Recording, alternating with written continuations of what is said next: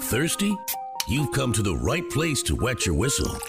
It's the Liquid Lifestyle with Ryan McGarrian, a full hour of liquid refreshment.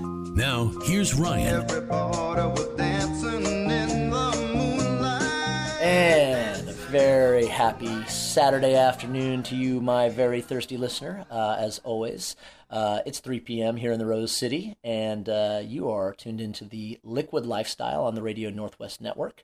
I am your host and on-air bartender, Ryan McGarrian, and if you're joining us for the first time, our show is dedicated to all things liquid and delicious, with a particular emphasis on spirits and cocktails and beers and wines and fine coffees and teas. And man, I need to get some more coffee people on the show because, man, the coffee in this town. But we're also dedicated to providing content, around the people, the fine folks and establishments that serve these things. And man, I am so stoked to be sitting here with one of my favorite people in the world, Erick Castro, one of the great bartenders on the planet Earth. And one of the things about our guest today is not only is he a great bartender, he contributes to the intellectual space. Erick is the owner of Polite Provisions in San Diego.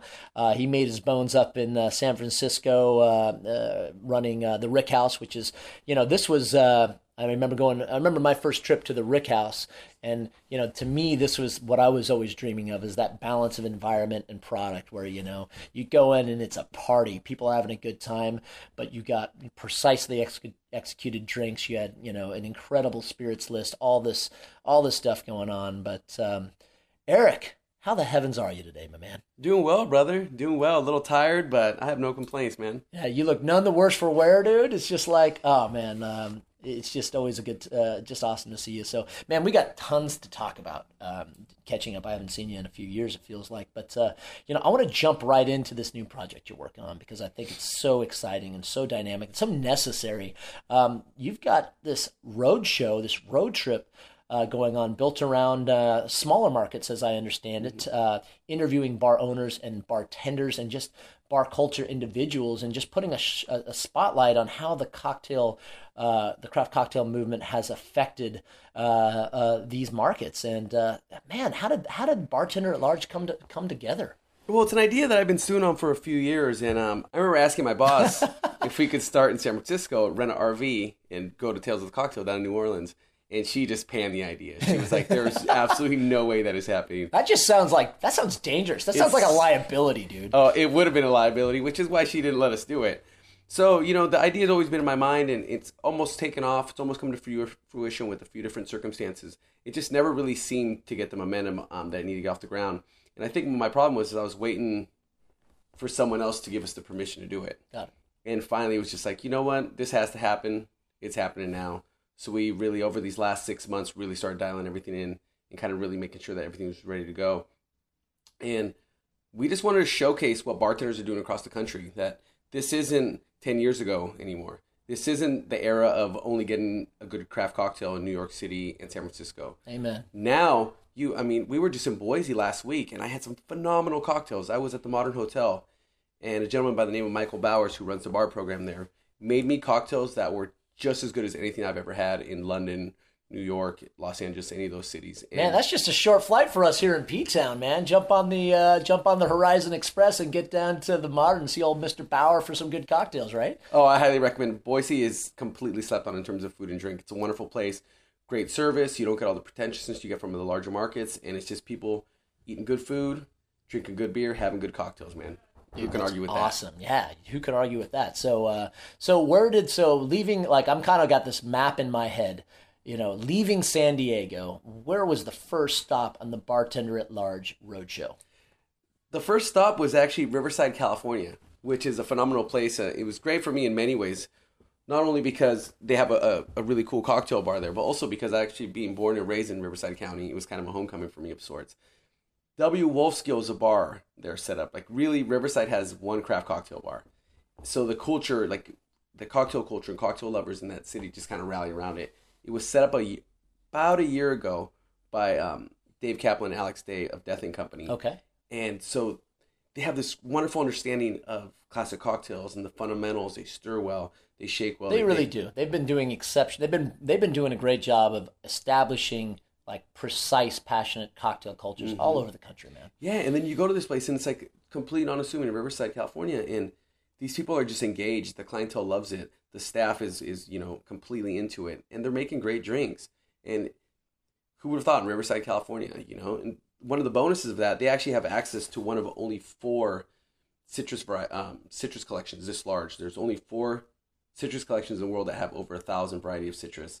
And this bar, W. Wolfskill, has full access. What? Yes. So they're making cocktails with lemon hybrids, citrus hybrids, pomelo hybrids that you've never seen before. Pomelo hybrids, dude. Yes. Right? I was completely humbled in the context. I tried so many styles of citrus, but one of them in particular, which really, grabbed my eye and my palate essentially, there was this lime hybrid that tasted like cannabis and patchouli oil. Yes. It had high acidity, just like you would get. That actually sounds more like an IPA to me, right? And I was like, this is a hippie lime. I really want to make a cocktail of this.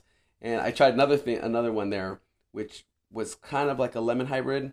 Looked like a lemon at least. And it tasted like popcorn, cotton candy, and peppercorns. Dude. And I remember it was beautiful, very robust, full flavor. And I asked the woman who ran it there, Tracy, it's like, oh, could I use these and put this on my cocktail menu at Polite in San Diego? And she says, I don't know if I would do that if I were you, because there are only 3 of these trees in North America. Wow.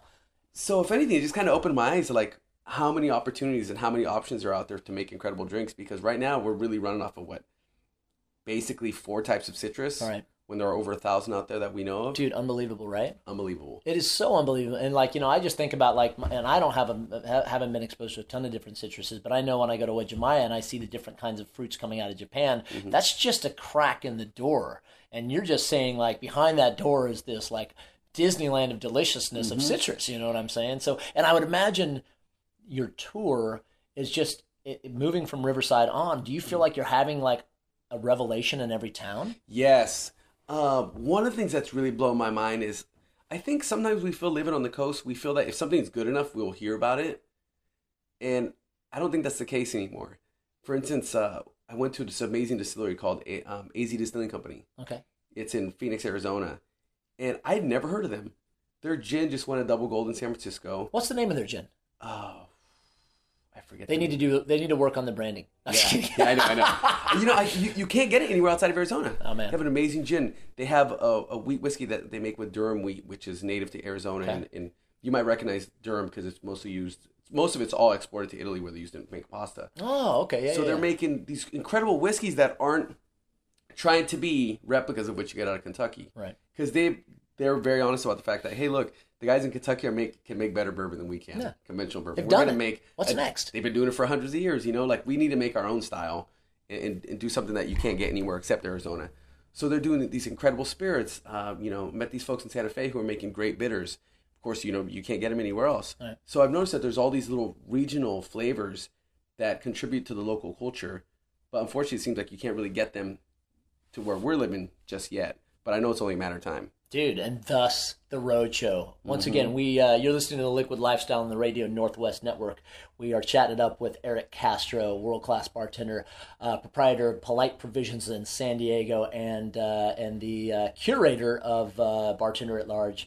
This road show providing the world access to what's happening in the smaller markets throughout the country. So you're in Santa Fe, man. Did you go to that George O'Keeffe church, the one that she always painted? No, actually, we didn't get a chance. I really wish we had more time to kind of soak in more of like the local arts. But the cool thing about Santa Fe is it's such a beautiful place, and it's I believe the 3rd largest art market in the world, that you're surrounded by art constantly. So no matter where you're at, you feel this energy, this creative energy that's kind of being... Dude, that's awesome. So I imagine the cocktail scene's probably fast-growing and quite dynamic. Oh, yeah. The cocktail scene's incredible, especially when you think about the fact that there are only 60,000 people that live in Santa Fe.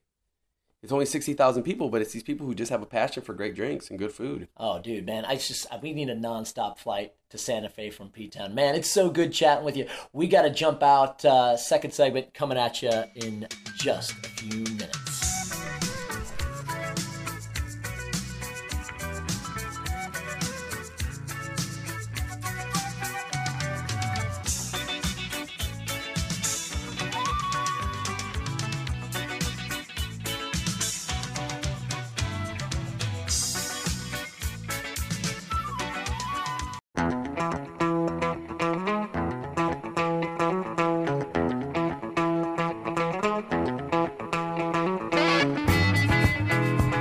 welcome back to the Liquid Lifestyle on the Radio Northwest Network. Again, this is Ryan McGarren, your on-air bartender, and we're chilling with Erick Castro, proprietor of Polite Provisions in San Diego, world-class bartender, and the curator of this exciting new roadshow, The Bartender at Large, which we've been talking about for the last 15 minutes. And I just want to continue on that with you, Erick. You know, you talked about how, you know, the first kind of stop was Riverside, and you know, you talked about the bar program there that the proprietors, Dave Kaplan and Devin and Alex all worked on, and, you know, how unique that was for that space. And then, you know, talking about the citrus there, like that, you know, the variety of citrus. And then, you know, we left off talking about Santa Fe. I'd love to kind of tee up Santa Fe again, because I'm pretty captivated by I've never been, but in my head, I just have, this is like, I just picture like that movie For a Few Dollars More with Clint Eastwood and Lee Van Cleef in modern context. What did you love about Santa Fe and their bar culture? You know, the thing about Santa Fe that was so interesting is that it's such a small community that it's really tight. Everyone knows each other.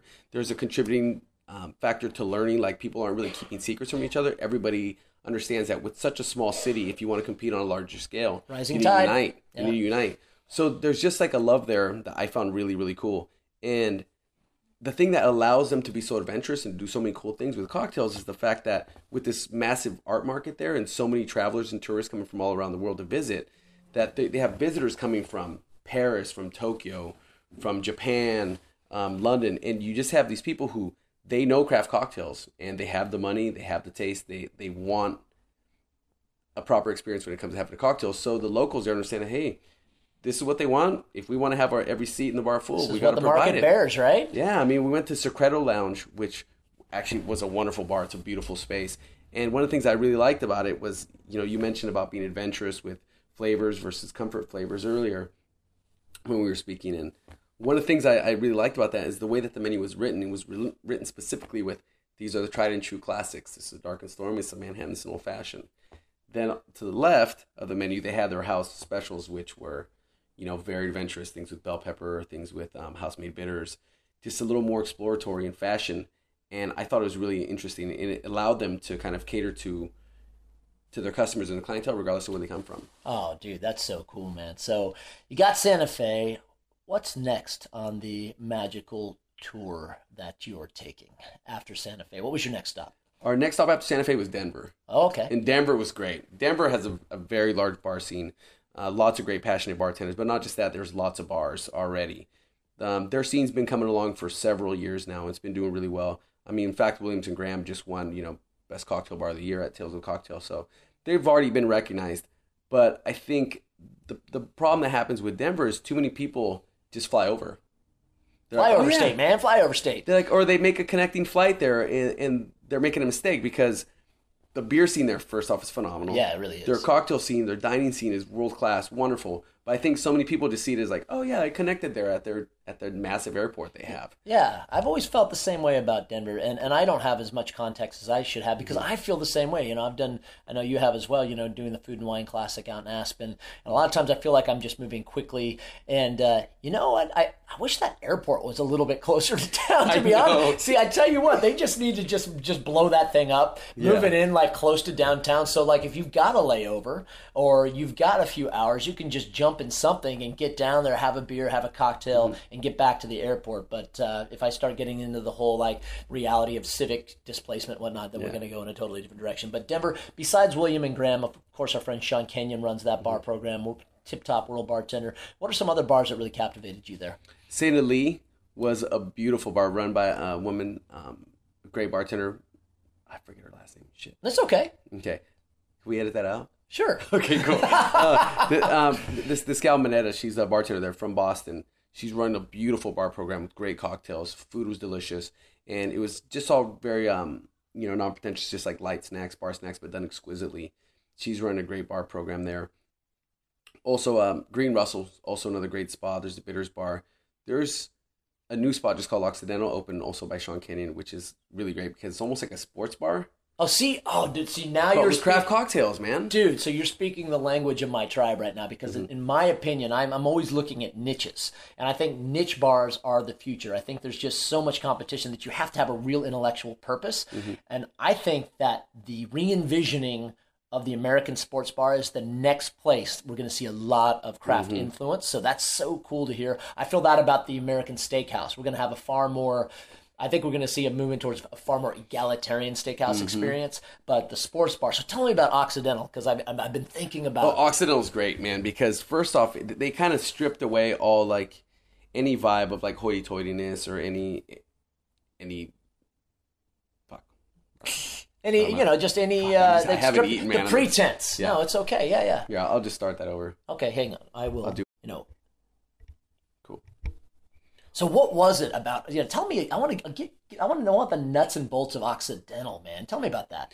Occidental is a really cool place, and I love it for so many reasons. But one of the reasons is they kind of stripped away all the hoity-toityness and just made it a really cool bar. So it's, if you want to go watch a basketball game or you just want to hang out on a date, it's a perfect spot. It's great drinks.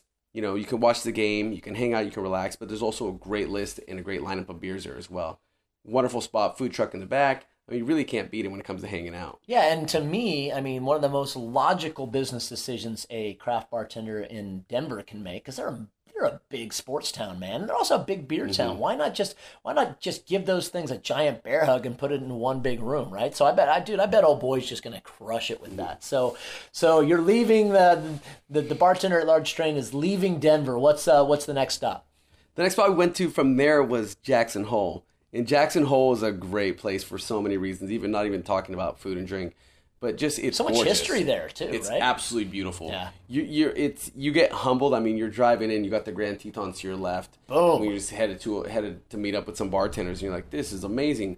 I could imagine driving by this every day, headed to work. Right. I mean, there are some of the bartenders that drive by them every day, and it's absolutely the views are majestic. It's gorgeous, and the clientele is really cool, and they were really adventurous. And there was a bar there that we went to called The Rose. And it's attached to a music venue, so they get acts like Jack White, Mos Def, artists like that will come. Have you heard the new Jack White, the Dead Weather album, man? No, I haven't heard it yet. So this afternoon, man, get yourself. Yeah. So the minute you said Jack White, that Dead Weather album is great. But so you got the Rose, which again was another consulting project by our friends Dave Kaplan and Alex Day, proprietor. So clearly, in your travels, you're finding that big city quality influence is actually finding its way to the smaller market. And not only that, it's like I think often one of the misconceptions people think that Yeah, sorry, I got to jump in here, Eric, but we're gosh, time flies when old friends connect on the radio. So I tell you what, man, we're going to jump out here once again. You are listening to Ryan McGarrian and Erick Castro on the Liquid Lifestyle here on the Radio Northwest Network.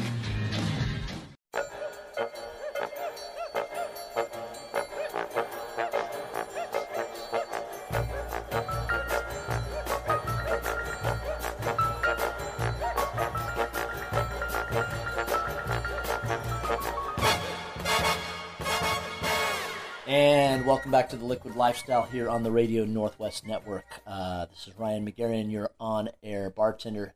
Sitting here with my man Erick Castro, proprietor of Polite Provisions in San Diego, epic cocktail bar. And you know what? We've been talking all about his new project, the Bartender at Large, where he and his team are on a road trip and hitting a lot of the smaller markets just to kind of expose us to the quality and perspectives that some of the small markets have when it comes to craft cocktails and mixed drinks. And just to kind of reset the last segment, man, we were talking about Jackson Hole. Who doesn't want to go to Jackson Hole and drink cocktails for the first, in general? But man, you were talking about the Rose, man, and let's just talk. Tell me about that. Is it a tavern? Is it just a straight up cocktail bar? Tell us about the Rose in Jackson Hole. It's a great feel. It's a live music venue as well. So you walk in there on just we went in there I think on a Wednesday night or something. There was a live band playing. They were just rocking like old classic blues and rockabilly music, and it was beautiful. And it's like there's people dancing. A lot of people who are in the industry there are just all hanging out, and it's like 11 p.m. and the place was packed. People dancing, having drinks. How late do they go there, man? They go till 2. Oh. You have to understand that Jackson Hole, a lot of the community there are like people who go out to work, at the ski slopes. They work in the restaurants. It's very service oriented. So these people, they all get off work, start getting off work at 9 o'clock, 10 o'clock, and they all start funneling in. They need somewhere to drink, man. And they need somewhere to wind down. Yep. And wind up, it sounds like. And that's what the Rose is all about, man. Oh, man. Were there any other kind of perspectives or bars in in Jackson Hole that you remember or experienced? I mean, what a cool place to just spend a few days. Were there any experiences there that that you enjoyed? Yeah, we went to another spot as well called the Local, which was really cool. Great food, great drinks, and I think one of the misconceptions that a lot of people have, especially those living along the coast, tend to think is that we think that the ideas we come up with, in places like San Francisco and New York, which I also have a bar, Boilermaker, is that we think that the smaller cities are kind of emulating what we're doing and just kind of copying us. But that's not it at all. What's actually happening is I think they're doing research and they're understanding the foundations and taking what works, but they're creating their own identity and they're doing what works for them and what's working for their clientele, and they're exposing it to new perspectives and new outlooks, and the result can be some pretty amazing cocktails. Dude, I imagine it's cocktails. It's also rooms and service styles and and all those things, man. So, the B train, bartender at large, makes its way out of Jackson Hole, and where does it go next? And back on the, obviously we're speaking in on past the map. Where'd you go next on the map, my man? After Jackson Hole, then we went to Salt Lake City, which was really an eye opener. Yes, I agree. Salt Lake City is just I think of ice cream, man. Yeah. The way Salt Lake City is overlooked, I mean, it borders on criminal in the sense that people don't give it a fair shake. I think too many people think they have all these strict regulations that exist. And you know what? They do have these strict regulations that exist, but that does not preclude you from having a proper cocktail there. These guys have learned to take these limitations and use it to spur their creativity rather than to hold them back. For instance, a lot of times we'll see in classic cocktail books, we'll see mixed spirit drinks, things like the Star Daisy, which will have, gin mixed with apple brandy, or a lot of like rum cocktails you'll see. You're digging on that one, man. Yeah, I was just, as you said that, I'm like, that's that drink with the apple. And awesome, man. Or like the, Vouc Cray, which is mixing brandy with whiskey. And they've taken those applications because the law doesn't strictly provide guidelines for mixed spirit cocktails. So instead of doing, they're only allowed to do 1.5 ounces of one base spirit, right? Okay. So if you're doing an aviation gimlet, you would have to do it with 1.5 ounces. Okay. But you could also hit it with an extra 1/2 ounce of something else. You do 1/2 ounce of apple brandy. Oh, so you can fraction to get around. That's like we'll call that the Brigham Young loophole. We'll give it a name, right? We can call it that. BYL, dude. We can call it that. So, I'm pretty sure Brigham Young, by the way, was a distiller. No, I'm sure he was. Legend. How would he not be, man? Yes. With a name like that. Living in Utah, in the 1800s, you better have some whiskey to keep you warm. Dude, all that salt blowing your face off the Salt Lake, man. Good grief. But so what bars stood out there, man? I know I've been there. In my mind, I have there's several that stood out. What stood out to you, man? Oh, Bar X was wonderful. Bar X was one of my favorite bars. I had a total blast there. It's a place for people to just hang out. Great drinks, great cocktails, good music. And it's attached to a beer bar, so if you want to slide over next door and maybe get a light bite or some food to eat, you can bring it on back with you. Awesome bartenders. Another place I was really impressed with, and I was really surprised because I almost thought of it as more just like an afterthought. I was seeing Park City. Park City, Utah. I kind of thought I was just expecting, moguls and ski bunnies and, people just kind of... what's that? What do they call them? You can build radio shows around both those things. Yeah, man. true. Sure. I mean, honestly, I wasn't expecting much. I mean, I knew it was going to be beautiful. I knew it was going to be gorgeous, but I definitely wasn't expecting much in terms of, craft cocktails. I just figured the community there was too transient. But we went to the High West Saloon. Absolutely beautiful. Oh, man. Cocktails were amazing. I had more than a few. I can go ahead and admit that. I tell you what, when cocktails are balanced, between their elements of strong, weak, sweet, and sour, or strong, weak, sweet, and bitter, when they hit that sessionable, pleasant note, like you can get lost in an hour or two of cocktails, which you have to kind of be mindful of sometimes. Yeah. We were there for a bit, so we definitely had that side going for us, and I had And you're not driving the big BOL, the bartender at large rig anyway, so it doesn't matter. You can just crash out in the back of that bad boy. Yeah. But yeah, it was great. I had a really good time in Park City. There were a couple other bars there as well that were really great. And plus, a bonus for that as well is you have the High West Distillery up there, so you can always pop on up there and kind of investigate and see how they're making the whiskey. Oh, that's so cool, man. And for those who don't know, High West Distillery, of course, based in Park City, Colorado, it's making, they're making outstanding whiskey, doing a lot of cool blending techniques. They're one thing I really enjoy is just they're putting out a lot of unique perspectives. You know, like you're getting that campfire where you're getting a little bit of smoke, but it's done in a way that's not like a traditional Scotch or whatnot. And their rye whiskeys, that double rye is chronic, man. That thing is just delicious and dry and round. To me, like a High West double rye on the rocks is just it's a thing of beauty. That's to be sure. So you know, I'm going to throw a few other bar names out there just because I've just got Salt Lake City on my mind right now. Did you go to Bodega when you were there? No, we didn't get a chance to go to Bodega, unfortunately. Man, they were doing some really cool stuff there, and I just, gosh, I was captivated as well, like you said, about they have to be so solution oriented there. If there's ever a solution oriented kind of community of bartenders, I don't think you're going to find more than what you'd find in Salt Lake City. No, and one thing that we were really lucky about is we got to hang out with them at a USBG event, which is their Bartenders Guild. The Utah Bartenders Guild came out in full force. We went to a cocktail competition, and they were just about it, man. They went for it. People, I think, in Utah, in Salt Lake especially, like they like to party. They love their craft cocktails, and they're not afraid to show it. And I think that comes as a surprise to a lot of people who think that, you know, people in Utah, they don't know how to appreciate a fine beverage. They don't even realize it, but they are living in the great legacy of Brigham Young. So you roll out of Salt Lake City. What was your next stop, man? Or did you take a break anytime in there? Or? No, we haven't taken a break yet. We finally actually got a day off, I think, last Saturday. Dude, nice. Which was nice to just sleep. And then, of course, we still went out and had some drinks and whatnot. Of course. But actually, then the stop after that was Boise, Idaho, which we were talking about that earlier, right? Yeah. I was not expecting much. I was thinking like, okay, cool.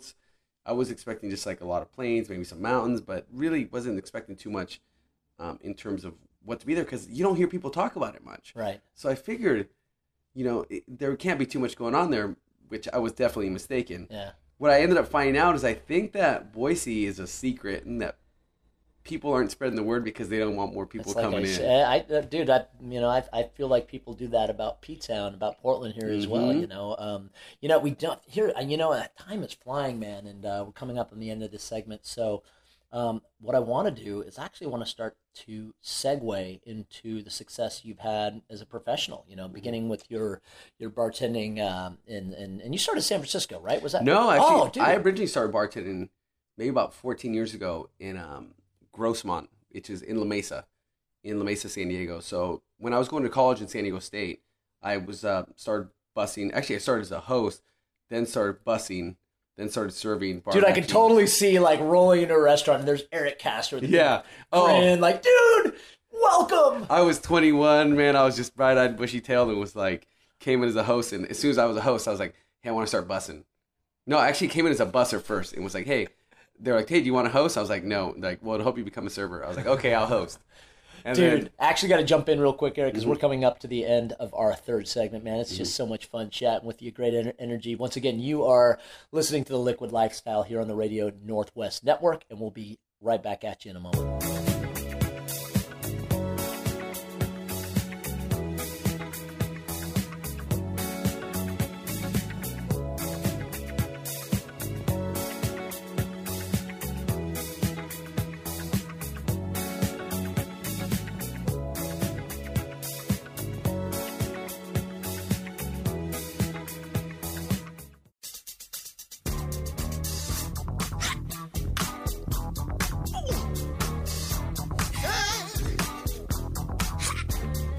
Welcome back to The Liquid Lifestyle here on the Radio Northwest Network. We are chatting with Erick Castro, one of the world's premier bartenders, the proprietor of both Polite Provisions in San Diego and Boilermaker in the heart of Manhattan in New York City. And of course, we've spent most of the time talking about his new project, The Bartender at Large, where he has been rolling around the country, exposing us to the quality and craftsmanship being found in smaller markets, which I'm just totally captivated by and stoked by. I need to come meet you on a tour stop one of these days. You know what I'm saying? But you know what? Happen, man. I think we could do something. We could make that happen, huh? Mm-hmm. So in the last segment, we finished up with you kind of telling us about your personal journey in the industry, and I had thought it was San Francisco because I guess I've always equated you with that, but it started in San Diego or in La Mesa. You said so. Like you said, you were you started as a like a busser and a host. So moving from that first experience, what was your next step towards becoming the bartender that you are today? Yeah, so I started bartending there, which is great because it was a chain restaurant, but it was a very busy spot. So I felt like they gave you a proper foundation, like cleanliness, health code, taking care of guests. They taught you all of the foundations. I really wasn't making any fancy craft cocktails or anything there. I think about as elaborate as I got was maybe a sexy alligator. What? A sexy alligator. Oh, dude, what is in a sexy alligator, my man? Oh, it's a beautiful mixture of Jaeger, Chambord, and Midori. Oh my gosh, that just sounds absolutely undelightful. Oh yeah, it was not delightful in any way at all. But the presentation was amazing. So I think. And it was aligned. Look, I mean, we always talk about as not just bartenders but business owners. Like you've got to align your drinks and your menu to your demographic, and sometimes the alligator works. Yeah, and I mean, really, if you think about it, even though it's kind of a crappy drink, I did learn how to float liqueurs and to sink liqueurs off of that drink. Dude, techniques for working your gravities, man. There. Working your gravities. Yeah. So, where was your first exposure to the craft? Yeah, and then from there, I ended up moving to Sacramento. Okay. And after a brief stint at Bowling Alley where I got fired, I was at this Dude, age. I was always getting fired back in the day, but never for integrity reasons, right? It was always either you were just too much of a goofball, or like you were so far ahead and you were making. At least for me, I was so intent about like changing the culture and being and like pushing the quality of what we're doing, and when everybody else isn't on board, it kind of at least for me, it alienated me. But that's I love the humility when some of the world's best they say, oh, and I got fired here. I think it's a nice reminder that it's not a perfect journey, right? No, not at all. Yeah, and I was devastated because at this point I'd been bartending for a few years now, 5 or 6 years, and I was pretty confident in my skills behind the bar, and I was really cocky about it, and I thought it was. I thought it was the jam. Yeah, of course. And we all have that year. Yeah. Some of us have the 10-year period. Yeah. The idea is to keep that as short as you can, because it comes back to bite you. Yeah. So no, this is where I'm setting myself up. So then I'm like, oh, okay, well I'm gonna apply at this like really nice tequila bar that's in downtown Sacramento. That was Julio Bermejo was one of the people who helped set it up. So it had a lot of Tommy's margaritas, fresh limes by the pallet, and we were just cranking out craft margaritas. Yeah. And I went in to apply, and I just told him I came in, thought I was hot, thought I was the bee's knees, and I learned that I was not. Like, okay, you're a good barman, but you don't know anything about craft cocktails. So we're about to teach you, how to make some real drinks. And this is when all of a sudden I was like, wait, what's this lime press? Wait, you mean I'm supposed to squeeze fresh limes? Does that work? These little green orbs? What? What's in those? There's something in there? And then I remember tasting it and was just like, this is amazing. I've never made a cocktail like this before in my life. It was agave. It was a Tommy's margarita, so it was like, agave, nectar, fresh lime, and Blanco tequila, and it was absolutely wonderful. And it just opened my eyes. I was like, wait, what else is there that I don't know? Yeah. Then I started using fresh produce, fresh raspberries, and, I was still making things like, raspberry, lemon drops and stuff. But this time I was using fresh lemon juice and fresh raspberries, and it was, the proof was in the pudding, man. The cocktails were just that much better. And from there, I just like sunk deeper into the rabbit hole and just started making trips out to San Francisco. I helped found the Sacramento USBG, and next thing you know, I was getting a job offer at Bourbon and Branch and just hopped on over to San Francisco. That's right. So Bourbon and Branch was a kind of linchpin cocktail experience on the West Coast, doing the whole kind of hidden bar, make a reservation, experience cocktail, have an experience that is fully and utterly focused around the drink. And then immersive. Yeah, it's very, dude, that's such a good word for that. And I'm going to fast forward the guests real quick because we're just coming up on the end of the show, my man. It's gone so fast. But so, you went from Bourbon and Branch to Rick House, and then you opened Polite Provisions, epic cocktail bar down in San Diego, and more recently, dude, I'm stoked to hear that you did Boilermaker over in New York, and is what's been the most gratifying component of your career so far? Most gratifying component of my career so far is definitely I think it happens every night. Yeah. Every night behind the bar, man. It's that engagement, isn't it? Just being around people and just making them happy. Yeah, anytime I can put a craft cocktail in front of somebody who's never had a craft cocktail before, that to me is a feeling that never gets old. Dude, I'm totally with you. It's been incredible chat with you, man. We got to jump out, but you are always welcome on this show. Great to have you in P-Town. Thanks for listening to The Liquid Lifestyle. And as always, I'm going to leave you with my favorite phrase, always drink your best.